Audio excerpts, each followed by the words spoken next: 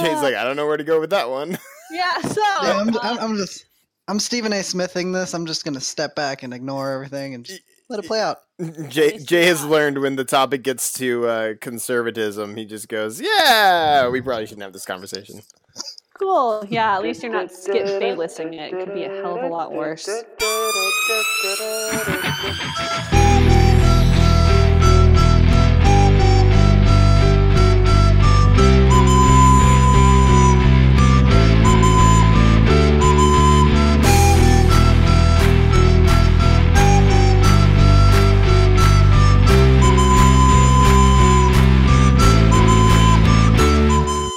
Hi, everyone. Shit, Bayless.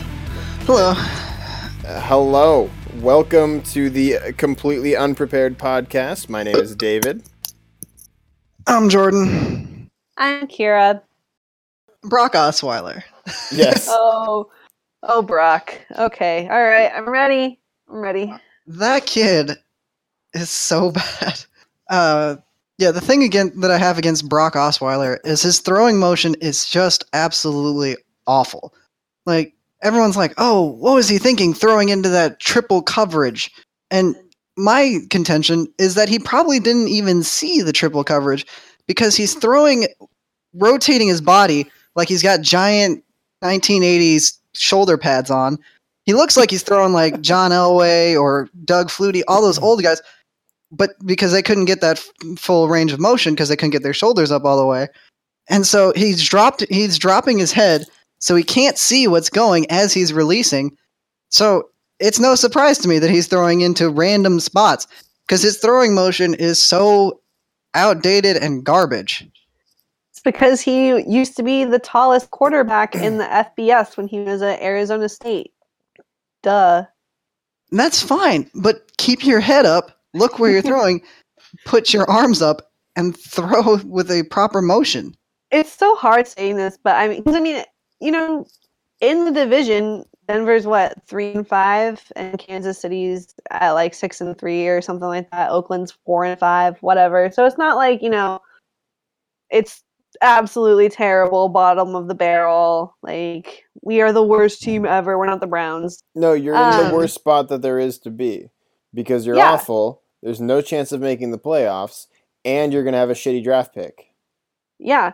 So it's hard to say this though, but I feel like just this whole complete issue that Jay has with Brock Osweiler and his mechanics is very emblematic of how the past couple of years have been for Denver, and especially this year between just Trevor Siemian, and I feel just this whole entire team, not the whole team, our defense is still very good, and that side of the ball is pretty great. And you look at the numbers and statistically, because I was comparing just looking at team stats for Denver and then its opponents, and it's not terrible. I mean, there's no obviously terrifying discrepancy outside of sacks and tackles for loss allowed.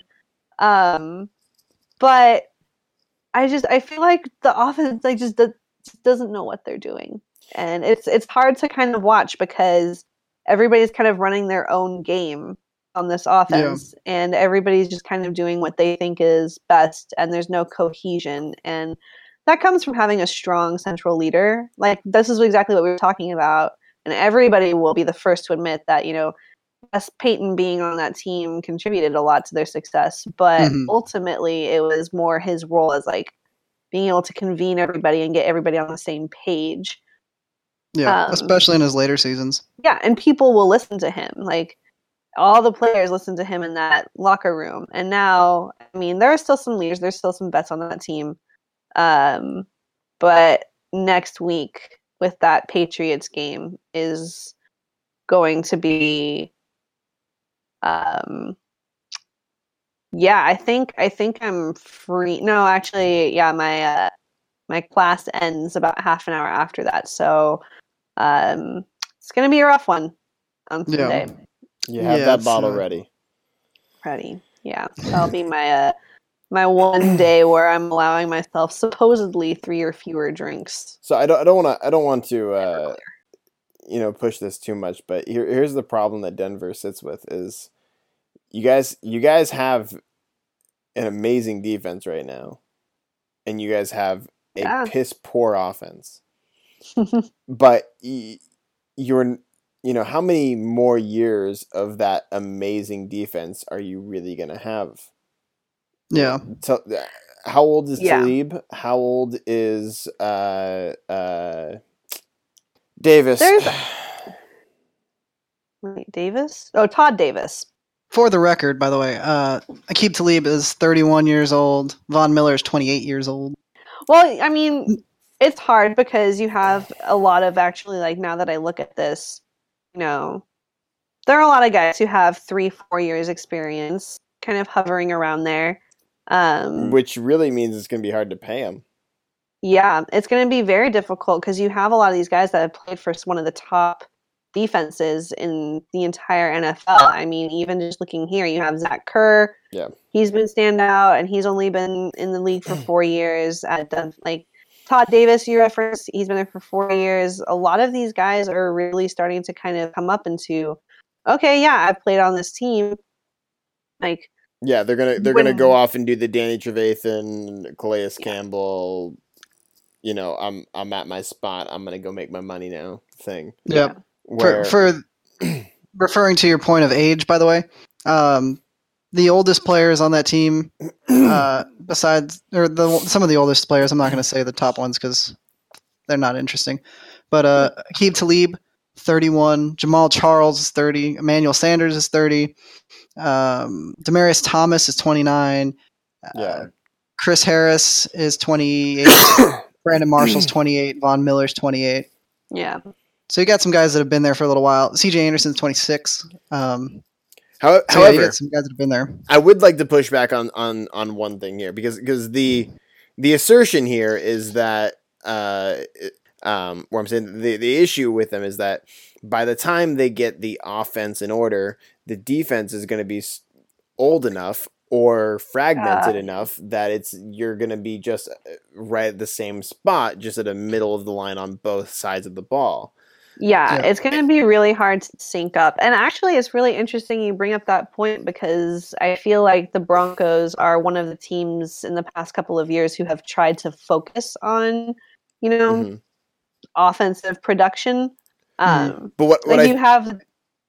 I was just going to say, what I think is stereo is like they've been a team that is focused on offensive production just from the stance of they had arguably the greatest regular season quarterback of all time.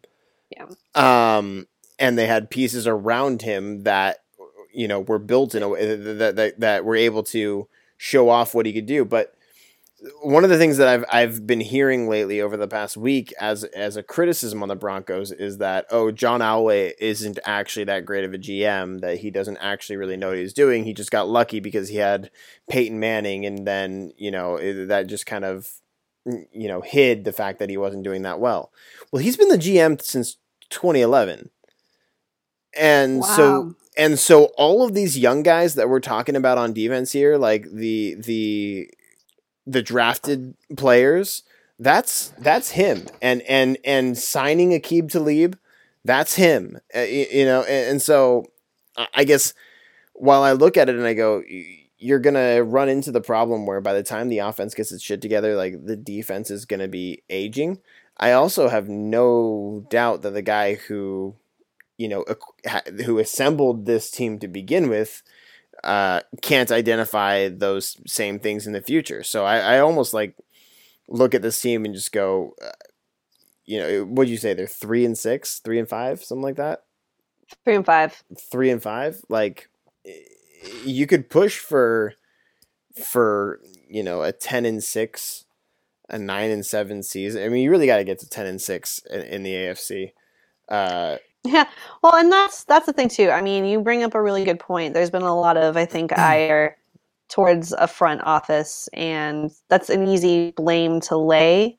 I mean, it's easy for fans to just be like, yeah, they're not the Browns. He's out of touch. He doesn't know. Yeah, I mean, literally, we were just talking about earlier today. Like, we can always hate on the Browns ownership. Like, everybody. That's such a common storyline. But I think what's also a really good point, too, is, when Peyton came in, it was a big transition period for the Broncos. And I think you see a lot of these teams also trying to figure out how to transition because NFL is a little different than, I mean, with college, you have so much crazy every single year. You don't know what coaches are going to stay outside of like, you know, obviously the ones who have been there for fucking ever, Kansas State, whatever. And like, but when it comes to the NFL, that sort of turnover didn't used to be as frequent. But I feel like lately it has become a lot more frequent. So you're seeing a lot of fresh faces in these coaching staffs, and a lot of the coaching staffs from the NFL are starting to go back into college because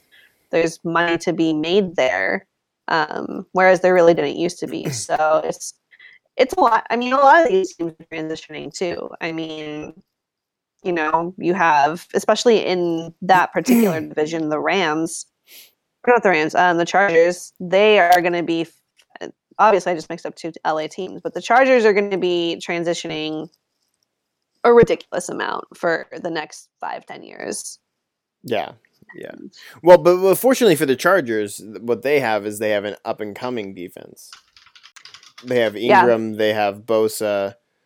I think was it Verrett who hurt himself earlier in the season? Like he'll be coming back. You know, they're in a much better spot than I think some of these other teams are in. But I even just like, you know, as we're talking about this on the Broncos, like I just looked at their depth chart and I'm just like clicking on their players. It's like Brandon Marshall, 6 years, 6-year vet. You know, Derek Wolfe, 6-year vet. Like all these players were brought in under Elway. Why are we giving him such shit all of a sudden just because, you know, they haven't really it's one position that they haven't figured out. No, yeah, and I think that the main issue that I see for Denver, I definitely don't put anything on Elway, but I think what Denver is going to have to face is the same problem that the Steelers went through over the past decade or so. That they were very much established as the defensive team, with that stout defense, and then just over time because of cap space and retiring all that, and they got so focused. Steelers got so focused on the offense that all of a sudden they had this great offense and they had no defense. So I think that that's the concern for the Broncos, is that they're heading kind of in that direction. Like they're so afraid of this offense that they have. Well, and I think a lot of it too goes back to coaches. I mean, there's a great, you can say John Elway's been there since 2011 and things like that. But even just since 2011, we've had 3 different head coaches. Yep. Each of which has a very, very diverse style. Whereas with the Steelers, I mean, that shift that you're talking about pretty much came between Cowher and Tomlin. That's true. Like, that was once Cowher started kind of not losing control, but once that team started to go in that direction, he was like, okay, it's time for a shift. The NFL, the league is changing. Yep. Like, the style of play is starting to change, and they kind of recognize that. And I think a lot of teams recognize that in the past, in that, gosh, that's already like, 6-8 years ago. Yeah.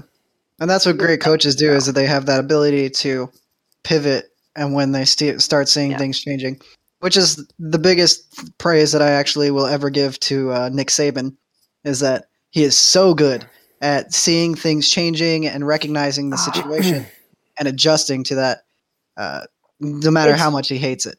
Ridiculous how smart he is about that, and how he anticipates things coming like 3-4 years down the line. But like, it's not that he goes to these kids when they're freshmen in high school, because obviously, NCAA restrictions and stuff. But it's not that he's like, okay, this, like, I'm going to set the tone. It's more like he's so in tune with his players, and he's always so grounded with what's going on in that program and so involved that he sees it firsthand. Yeah. And that's where, I mean, there's some NFL coaches. I feel like NFL, it's easier to see that, but college, you don't see that nearly as often, especially with the shift that it's been experiencing lately. Yeah, and you can see his changes in recruiting too.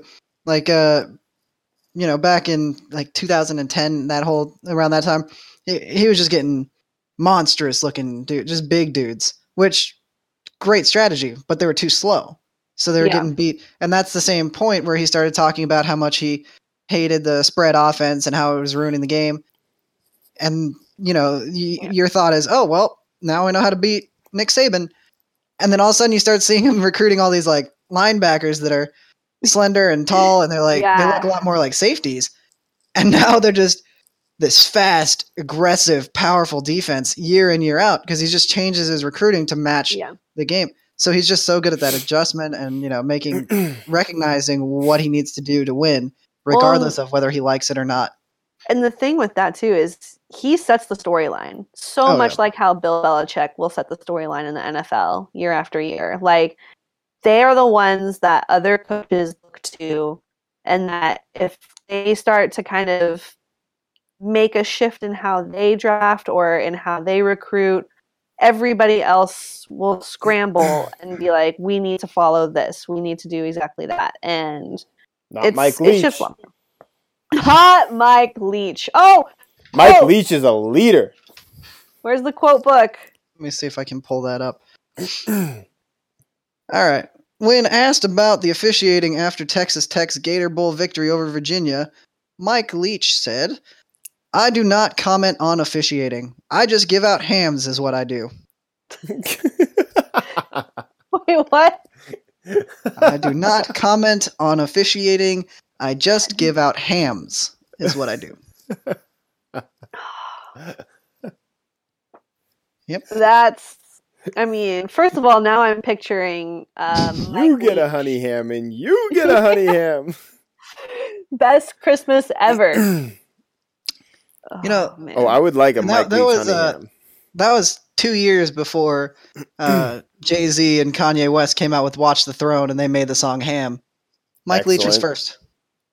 Mike Leach is a pioneer. And a Viking.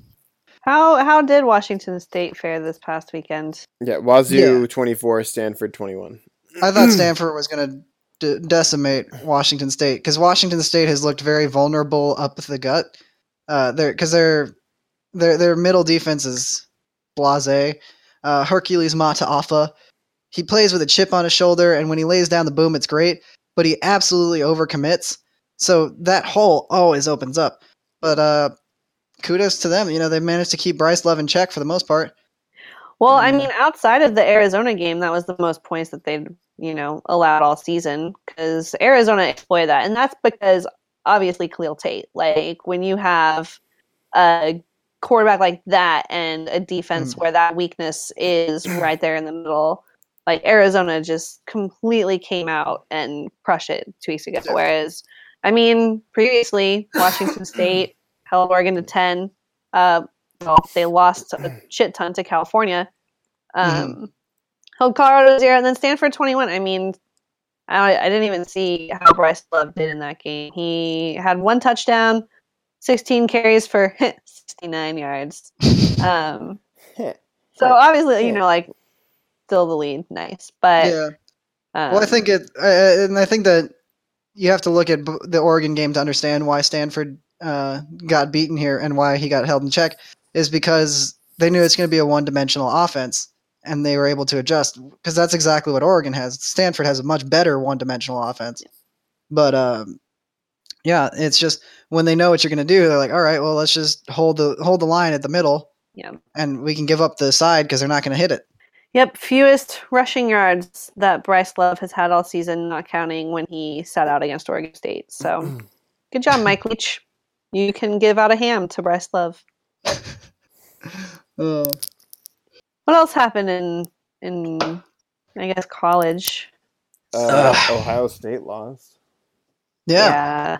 That was that was one where I'm not even gonna lie, I watched only the first 2 quarters, first half, I guess that's the thing, of that game. So I didn't see, but the whole entire time you're looking at the score and you're looking at Iowa start to run it up and you're just like, okay, at some point Ohio State's going to put the stop down. Like at some point they're going to show how they were against Penn State. They're going to come out with that fourth quarter. Like, Urban Meyer is going to make whatever adjustments. And Iowa's not exactly the hardest team to stop. Yes, they've had some high scoring games this year, but they only broke 40 so far against Iowa State and Illinois. So you just kind of kept expecting, like, okay, Ohio State's going to come back. They're going to shut it down. No, Iowa just kept scoring. And that was just, it was weird to watch. Speaking of, Husky fans are all up in arms right now because Joey Galloway, he said he praised Wisconsin while at the same time shitting on UW. I guess they're both UW. While shitting on Washington, because Wisconsin generally schedules pretty heavy or pretty good out of conference, and Washington hasn't scheduled anything good for a very long time. And Washington fans are all up in arms because, rightfully so, I mean, this is a fair argument. The reason why for this year, and I believe last year, it might be next year, the reason why their out of conference schedule is so shitty is because they scheduled Wisconsin for a home and home, and Wisconsin pulled out on them. However, regardless of that, prior to Wisconsin has opened up against plenty of top 10 teams. Like they've opened up against Alabama, Florida State, all these other ones. They consistently schedule big games, whereas the past 3 seasons, Washington's marquee out-of-conference games have been Boise State, Eastern Washington, and Rutgers. The home and home with Rutgers. So 4 years that their marquee matchups are an FCS team, a G5 team, and Rutgers twice. You can't make the argument that you often schedule great teams when those are the top matchups that you have every season. I mean, cry all you want about Wisconsin pulling out, but that doesn't make up for all these other ones that you've consistently been scheduling. And credit where credit's due, they also have a pretty good matchups in the next few years. I think they have Michigan, they have BYU, they have I think they'll have Ohio State eventually. Yeah, no, you're right. And Boise State isn't a dumpster. Yeah, but when it's your marquee over the past 4 years, that's not pretty. Yeah. I do want to go back real quick. The last time that Iowa football scored more than 50 points was actually in 2015. They won over North Texas 62-16. Prior to that, in 2013, they beat Western Michigan 59-3. Last time in Big Ten play that they scored more than 50 points was in 2008 at Minnesota. They blanked the Gophers 55-0. Holy shit! Wow. So Kirk Ferentz. That's embarrassing for Ohio State. I mean, if they weren't already embarrassed enough. But, yeah, Ferentz is just such a weird coach. Every season, you can expect him to win 0 games or win Coach of the Year. There's no consistency to it.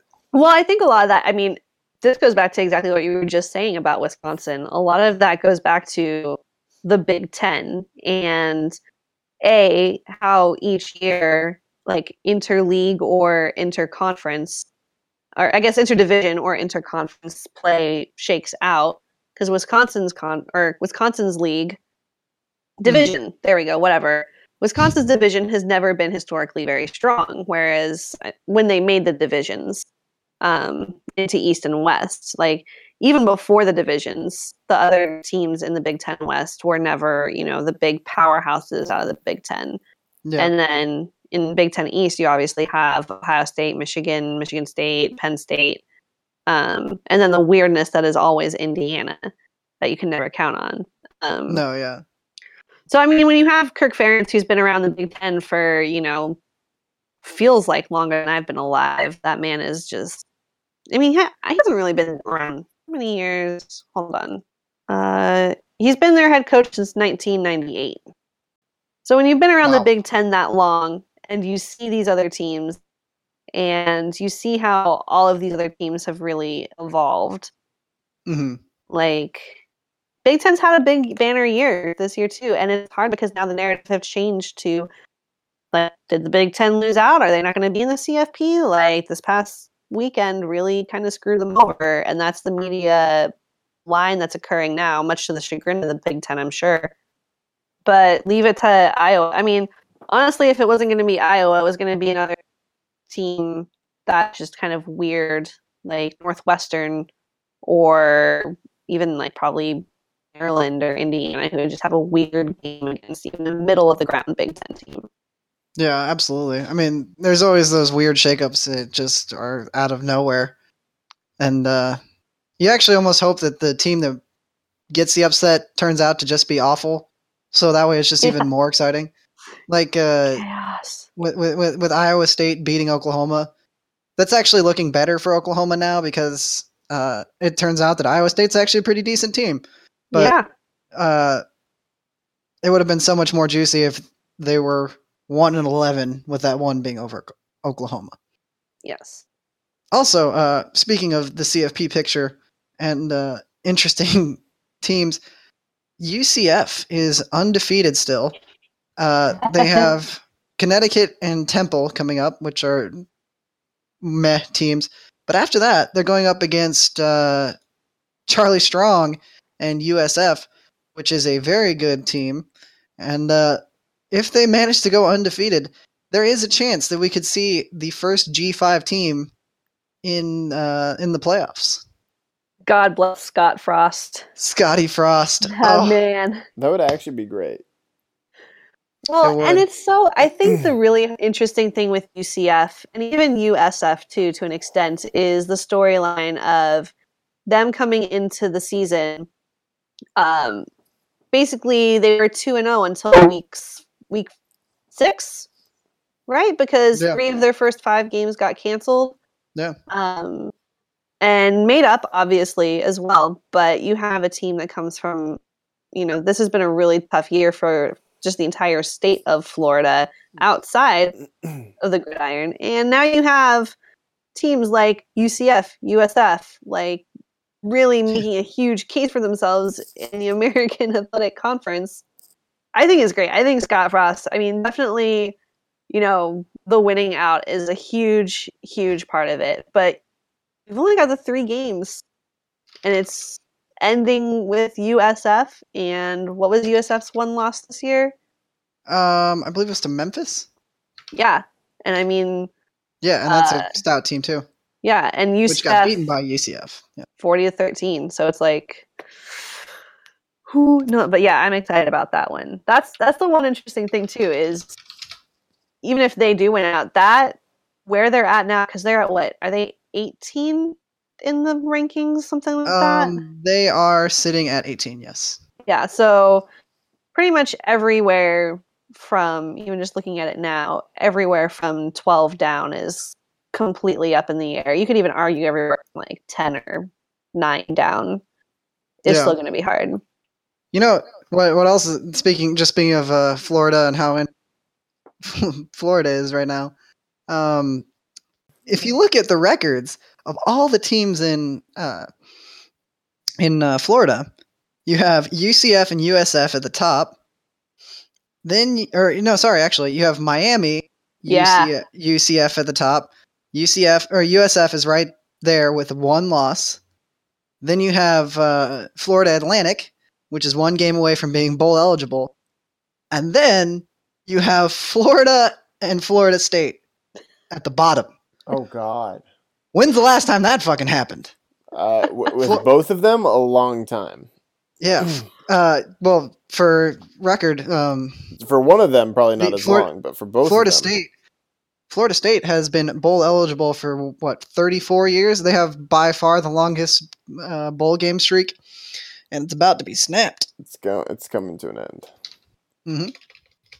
Oh, I'm happy that they rescheduled that Louisiana Monroe game at the end of the season, because I am after how this season has gone for Florida State, especially after that blowout loss to Boston College, which still was just scintillating. As you guys know, I love me some Louisiana Monroe. So even though they haven't been as up as they could be, but they had a tough loss to South Alabama.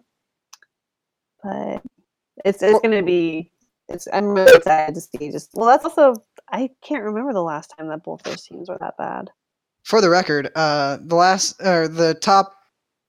longest active bowl eligibility streaks in college football right now. You have Florida State at the top with 35, Ooh. and then you have that's about to end. 35 straight, about to come to an end. But behind them is Virginia Tech at 24. So they had 11 years on the next person behind them. And now That's it's about crazy. to. Yeah, now Virginia Tech's. Oh, is Virginia Tech going to be bowl eligible? They're in the rankings right now. They are 17th, just ahead of UCF. So I'd imagine they are already bowl eligible, right? Let's. Yes, they're 7-2. Yeah. So they're going to advance to 25, whereas Florida State's going to go back down to 0. Georgia's going to go on, who's number 3 at 20. Oklahoma is 4th at 18, and then LSU is 5th at 17. Yeah, it looks like everybody else behind them's going to be going. What about maybe BYU? I don't know where they're at. So they're first in the independents. Looking forward to this weekend, which game are you guys more excited for? Notre Dame, Miami, or TCU, Oklahoma? TCU, Oklahoma. And that's just because I really like watching the Sooners play and Kenny Trill. That's very true. If it wasn't for Kenny Trill, I would say, I don't know, I'm kind of excited for Notre Dame.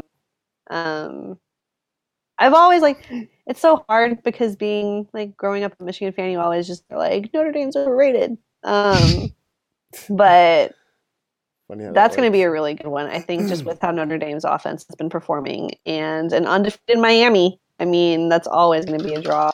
Yeah, Notre Dame, interestingly enough, having a great season, despite the fact that they have the chance to have played 4 of the 5 P5 conference championship, depending on how things play out. But they played against Georgia, they played against USC, they're playing Miami, and they're playing Michigan State, all of which have a strong chance of being the winners of their conferences. So kudos to them for doing very well so far, despite facing those teams. Well, and it was just a 1-point loss to Georgia as well. Yeah. Was it 2019, right? Yeah. But I think that's the big thing too is, we were just talking about shifts in offense, and you've really seen Notre Dame adapt really, really well to a physical rushing offense and power running game. And I think I haven't really seen a whole lot of Miami actually this season. It's not been pretty. Well, and that's the thing; they're still 7th. Yeah, I mean, they're still undefeated, which kudos to them. But it's been struggle win after struggle. Last week, not included, because they had a pretty good run in the last game. Who did they play? They played Virginia Tech, beat them 28-10. That was a pretty good one. But before that, it's 24-19 against UNC, 27-19 against Syracuse, 25-24 in a very last second win against Georgia Tech, 24-20 against Florida State. It's just all these close struggle wins, and it's just hard to really think that you're a great team when you're beating nobody and not beating them well. Yeah. They've swung a lot too. So I don't know. I think I'm probably more excited for that. I mean, the TCU Oklahoma game though, that's definitely going to be it's very, very close as far as between those two, just because, like you said, Kenny Trill, Oklahoma, but also TCU always has the opportunity. They're definitely one of the teams that you kind of always predict to shake up the picture. So yeah, that game has shootout written all over it too, and I love watching a good shootout. Seriously, it's beautiful. But yeah, those will be some interesting games. I think those are going to be the two best. Those two in particular are going to be the two best ones for college. We already mentioned you got Iowa and Wisconsin. You also got Georgia and Auburn. That game's going to be, not so much from the actual matchup standpoint, because I really do feel like Georgia and Auburn are two very different styles, and so I think it'll be interesting to see how they adapt for that. but more so for the college football playoff narrative of, if Georgia loses or if Auburn wins out, or no, it's more so if Auburn wins out, would they accept a 2-loss SEC team in the CFP top 4 or whatever it is over like if Washington wins out and they're only a 1-loss Pac-12 team? Like that's been a big thing that a ton of people have been talking about this past week. I say absolutely. I mean, because if Auburn wins out, they'll have beaten Georgia and Alabama to get there. Yeah. And Washington will have beaten Rutgers. Yeah. I mean, so that's where I think, that would be an interesting matchup just in terms of if Auburn pulls that off, then they actually have a very good shot at being a 2-loss SEC team. Well, and if you want some idea on how important this game is to the people of Auburn, I'm looking at ESPN's site right now, and there's a category on the far right column called tickets. It takes you to Vivid Seats. The Georgia Auburn game is the only game on this ticket list that's above $200. The next ticket price is below $100. Wow. So they're oh no, I'm wrong. I just found one. Notre Dame Miami is $153. So Notre Dame Miami is $153. And this is from, right? So this is the low price one. Oh yeah. Yeah. And Auburn Georgia is $214. So like those Miami also has a pretty small stadium, don't they? If I'm not mistaken. I'm not familiar with it. Hard Rock Stadium in Miami. It is capacity 65,000. Yeah, see. Yeah. I mean, when you compare it to some of the compared to like Nebraska Stadium and shit. Yeah, because like meanwhile, if we're looking at that whole thing, like I would, if we're just looking at terms of the value of the ticket, not including the size of the stadium, I think Michigan State at Ohio State would be much more expensive than that. Oh, definitely. That's actually going to be one hell of a game this weekend, too. Oh, yeah, absolutely. I'm stoked for that. That's going to be a great thing to wake up with on the West Coast. Yeah, 102,000. Yeah, that plus also Oklahoma State, Iowa State. Those two 9 a.m. games are going to be awesome to have at 9 a.m. So, meanwhile, I do see the same ticket information and NC State, Boston College. $5. Yeah. And that's a top 25 team, too. Oh, man. Oh, no. I got you beat, though. Virginia at Louisville, $4. Woo! There you go. You can go see a Heisman winner. Nope, here you go. Here you go. Arkansas State at South Alabama, $3. Yes, let's go right now. Wait, Kansas at Texas, $2. Wait, are you serious? That's actually surprising. Yep, I see that right there. That's actually surprising. Who just beat Texas this past weekend? That was because I remember that being like a weirdly interesting good game. TCU. There you go. Never mind. Got it. But it was only 24-7, so that's where I think it was the interesting late scoring after they came off of a very dominant win over Baylor. But which, by the way, sad story out of the Big 12. Kansas fucked everything up and let Baylor not have a winless season. Oh, I know. Thanks, Bill Snyder. Or no, that's Kansas State. Sorry. Yeah, I don't think even people in Kansas know who the head coach of Kansas is. I saw a video a couple years ago where journalist went around the campus for Kansas and they were just asking people about the football team and nobody knew anything about it. Like they're like, what do you think of this player? And then people were like trying to give like an opinion on him, and they're like, really? Because that's a basketball player. Oh God. Oh God. Well, David Beatty has been the Kansas Jayhawks football head coach since 2014. Yeah. Since the 2015 season. They did go winless in his first year. Yep. Also, whenever I actually Googled who is the head coach of Kansas football, it auto-completed with, are you sure you don't mean Kansas State? And showed Bill Snyder in the search tool. So yeah. Actually, out of the two schools, I feel worse for Kansas State because, like, yeah, they have a mediocre football team that every now and then shows flashes of greatness, but they don't have that Kansas basketball team that they get to fall back on. Oh, rock. Yeah, that's true. I mean, well, in Kansas State, like, you know, most of Kansas just to begin with, okay, but like Manhattan, yeah. Yeah, I cannot think of a more boring place in the world than Kansas.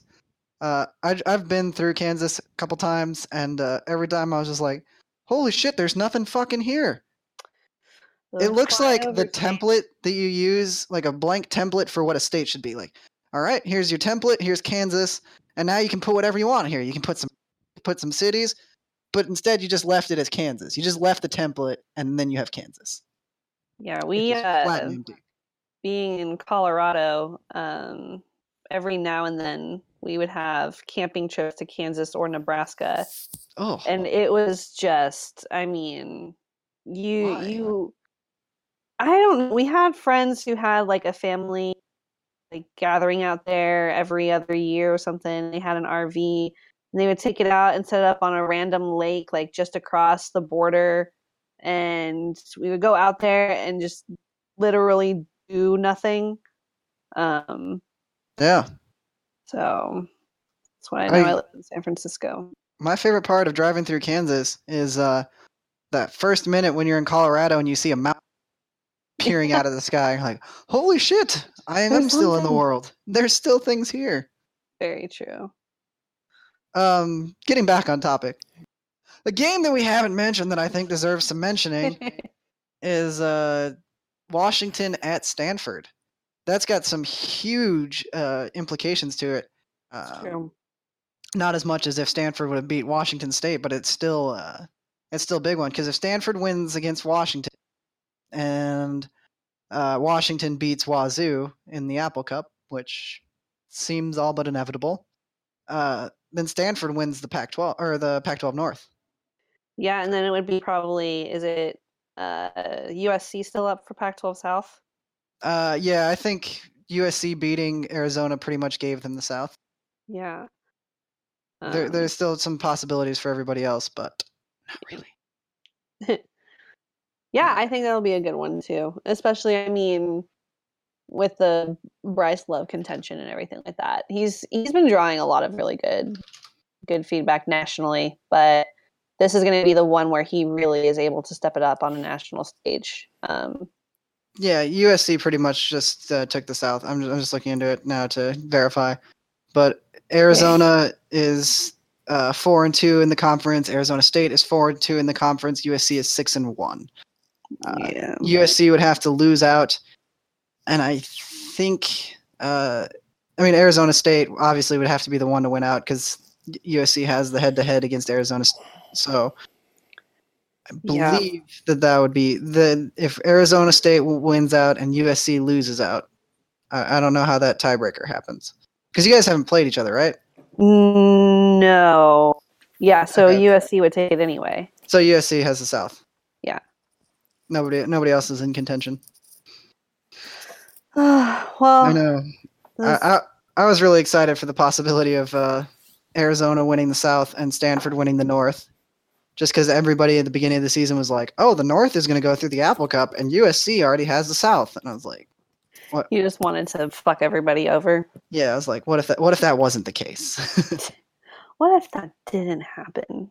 What if the Pac-12 was like, oh, you think this is going to happen? Oh, well, how about a big fuck you? Here's Arizona and Stanford." If anybody could do it, it would be the Pac-12. But Alas, it's looking more and more like that. But hey, if the Stanford wins against UW, then they have a chance to win the North. yeah, accurate. Big game Friday. Speaking of, did you guys see that Redskins game with the Seahawks? No. Yeah, It was heart pounding. I mean, it was just I saw all everything over up the until place. the end. Oh, it was quite the photo finish. But yeah, it was a very good defensive game. I mean, both defenses just came out swinging, and Yeah, God, it was It was much more interesting than the score would indicate. Can you explain something to me though, Jay? Is the issue with the running game for Seattle their offensive line, or is it their running backs? Because No, okay. So let me explain the reason I'm asking the question first. Go for it. Sorry. The reason I'm asking the question is because I've been hearing a lot about, well, if they could just fix their offensive line, they could really get this running game going. And I'm looking at their running backs like, Rawls once upon a time was good, but Lacey looks like absolute horseshit, and they're not giving the ball to Rawls enough for him to establish a rhythm. And so I can't really tell where the problem lies. Yeah, and so here's what it is. And here's my take on it. Could be, take it for what it's worth. But Seattle established themselves as the running team back when they had Marshawn Lynch. Marshawn Lynch's average point of contact was 2.5 yards behind the line of scrimmage. Yeah. But he was just so good at trucking forward that he made those runs work. And then at the same time, yeah, exactly. And you could make that work again really well with Russell Wilson, because Russell Wilson was just so good at scrambling and getting out of the pocket that he didn't really need the line as much. So they skimped on the offensive line, saying, "We don't need it. Look what we can do." But interesting. With Marshawn Lynch leaving, now you have all these other guys that are coming in that can't do that, because only Marshawn Lynch can play like that.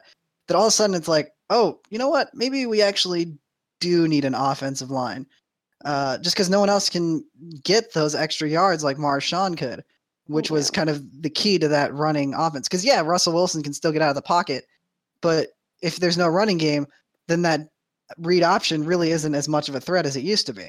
And that read option would then force the defense to be honest, and then you could open up downfield. So if you watched the Redskins game, they weren't rushing too much. They were just dropping deep into coverage because they don't have to respect the run game as much. And as a result, their secondary played out of their minds that game. Yeah. But they were able to drop a lot more because they didn't have to worry about the run, because that offensive line just couldn't really hold them in check. And, kudos to the Seahawks. They're doing a good job of getting in guys. They're getting Dwayne Brown.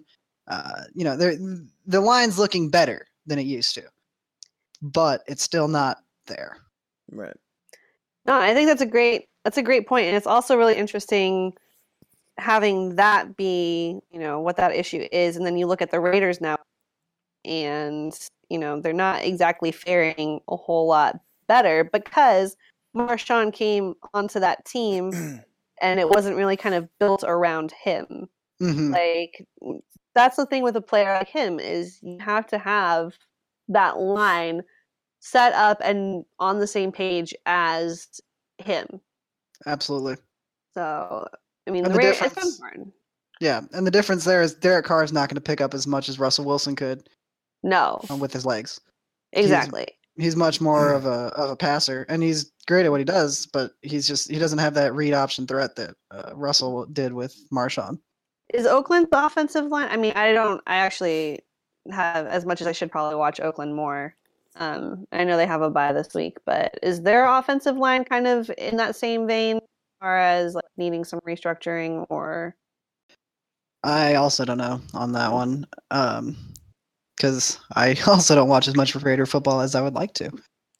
But well, guys, we're sitting here just over an hour and a half.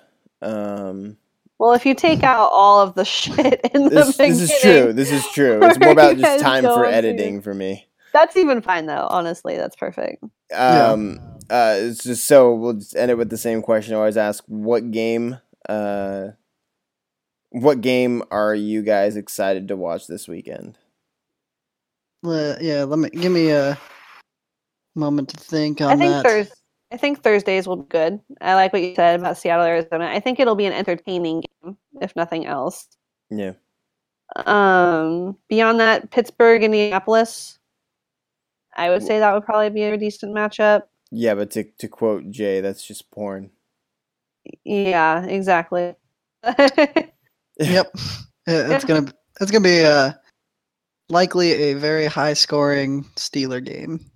Yeah. Yes. Start all your Steelers. Yeah. Let's see. God, there's just nothing. Saints Bills, I guess. I've got 2 games that I'm excited about, with the exception of Pittsburgh, just because I'm excited for every Pittsburgh game. Yeah. There's 2 games that I'm really excited about, and that is Ooh, I want to say. Wait, can I say Packers Bears first? that wasn't one of mine. Go for it. Okay, That's a good never mind. rivalry game. That's the only reason. I'm sorry. I Mhm. always look forward to that game every year. But anyway, Yep. continue. Well, it also is nice because you got a first year quarterback who actually has a chance against a struggling Green Bay team too. Well, you have 2 first-year quarterbacks hypothetically. I mean, I know Brett Hundley's been in the league for a couple years now, but he's it's his first year starting. He technically has less starts under his belt than Mitchell Trubisky. Yep. That'll actually be a really interesting quarterback matchup for it. So. Yeah. But yeah, so the 2 games I'm excited about are Dallas at Atlanta. Partially, I'm excited to see whether or not Ezekiel Elliott is still a player or not. Because every fucking time. Dude, that guy's been the ultimate fantasy tease this season. It's just, he's suspended, and then like a few hours later, like, just kidding. I've wasted so many pickups on Alfred Morris. Yep, Alfred Morris and Darren McFadden just over and over, like, guess I get to drop him again. Fucking sweet. Especially like as a woman, I'm sorry. I'm just like, just fucking put him in. Like, just get him out. Just like, let's just go. Come on, see, like, stop being so indecisive. Just get this over with. Be done. Come back next year. Anyway, do you guys see the thing about Jerry Jones today, though? Go for it. Jerry Jones is threatening to sue the league if they extend Roger Goodell's contract. What? Yeah. Sorry. He's getting owners together who are going to discuss it. He believes that he can get 23 owners on his side to out Jerry Jones or to out Roger Goodell. And if the owners vote to extend Roger Goodell's contract, he has threatened to sue the owners. Okay. I would love to see what the owners are. I don't really know where his standing is, but he's gone as far as to hire a lawyer to draft up the paperwork. That's interesting, I guess. I don't know. It's just kind of weird because it's like you have a whole group of murderers who are accusing somebody else of murder, and you're just like, well, yeah, I know Goodell's a shitty person, but you guys aren't saints. Yes. Yep. 100%. That's why I'm like, I will be so interested if this comes to fruition to see the other owners that get on either side of this, because seriously, no. Just no.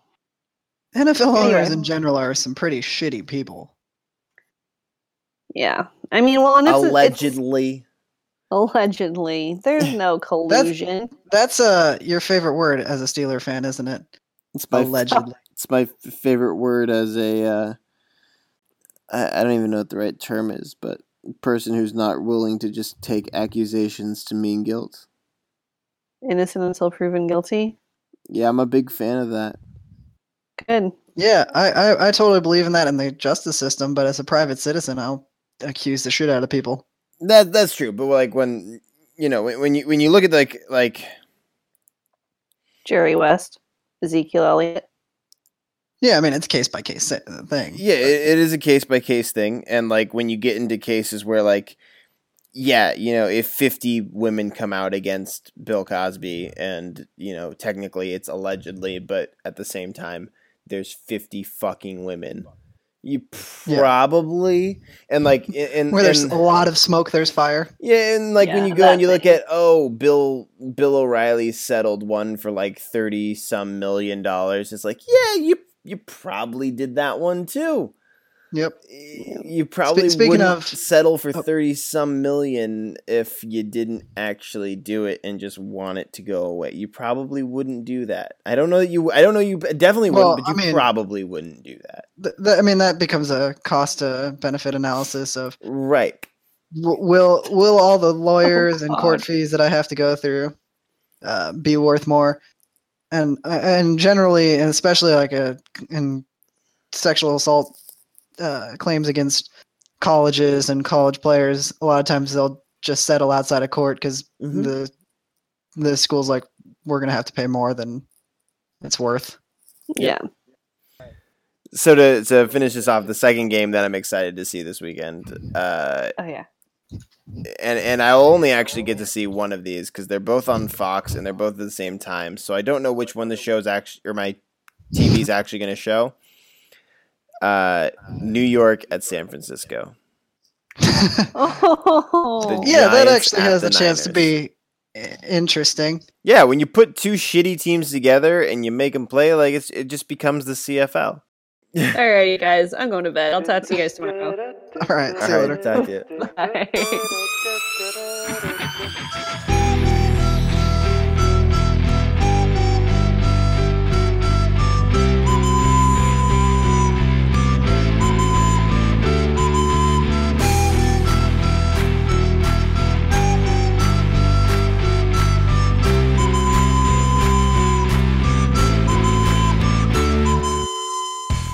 Well, now my dream of getting to grope Terry Cruz's balls is never going to come to fruition.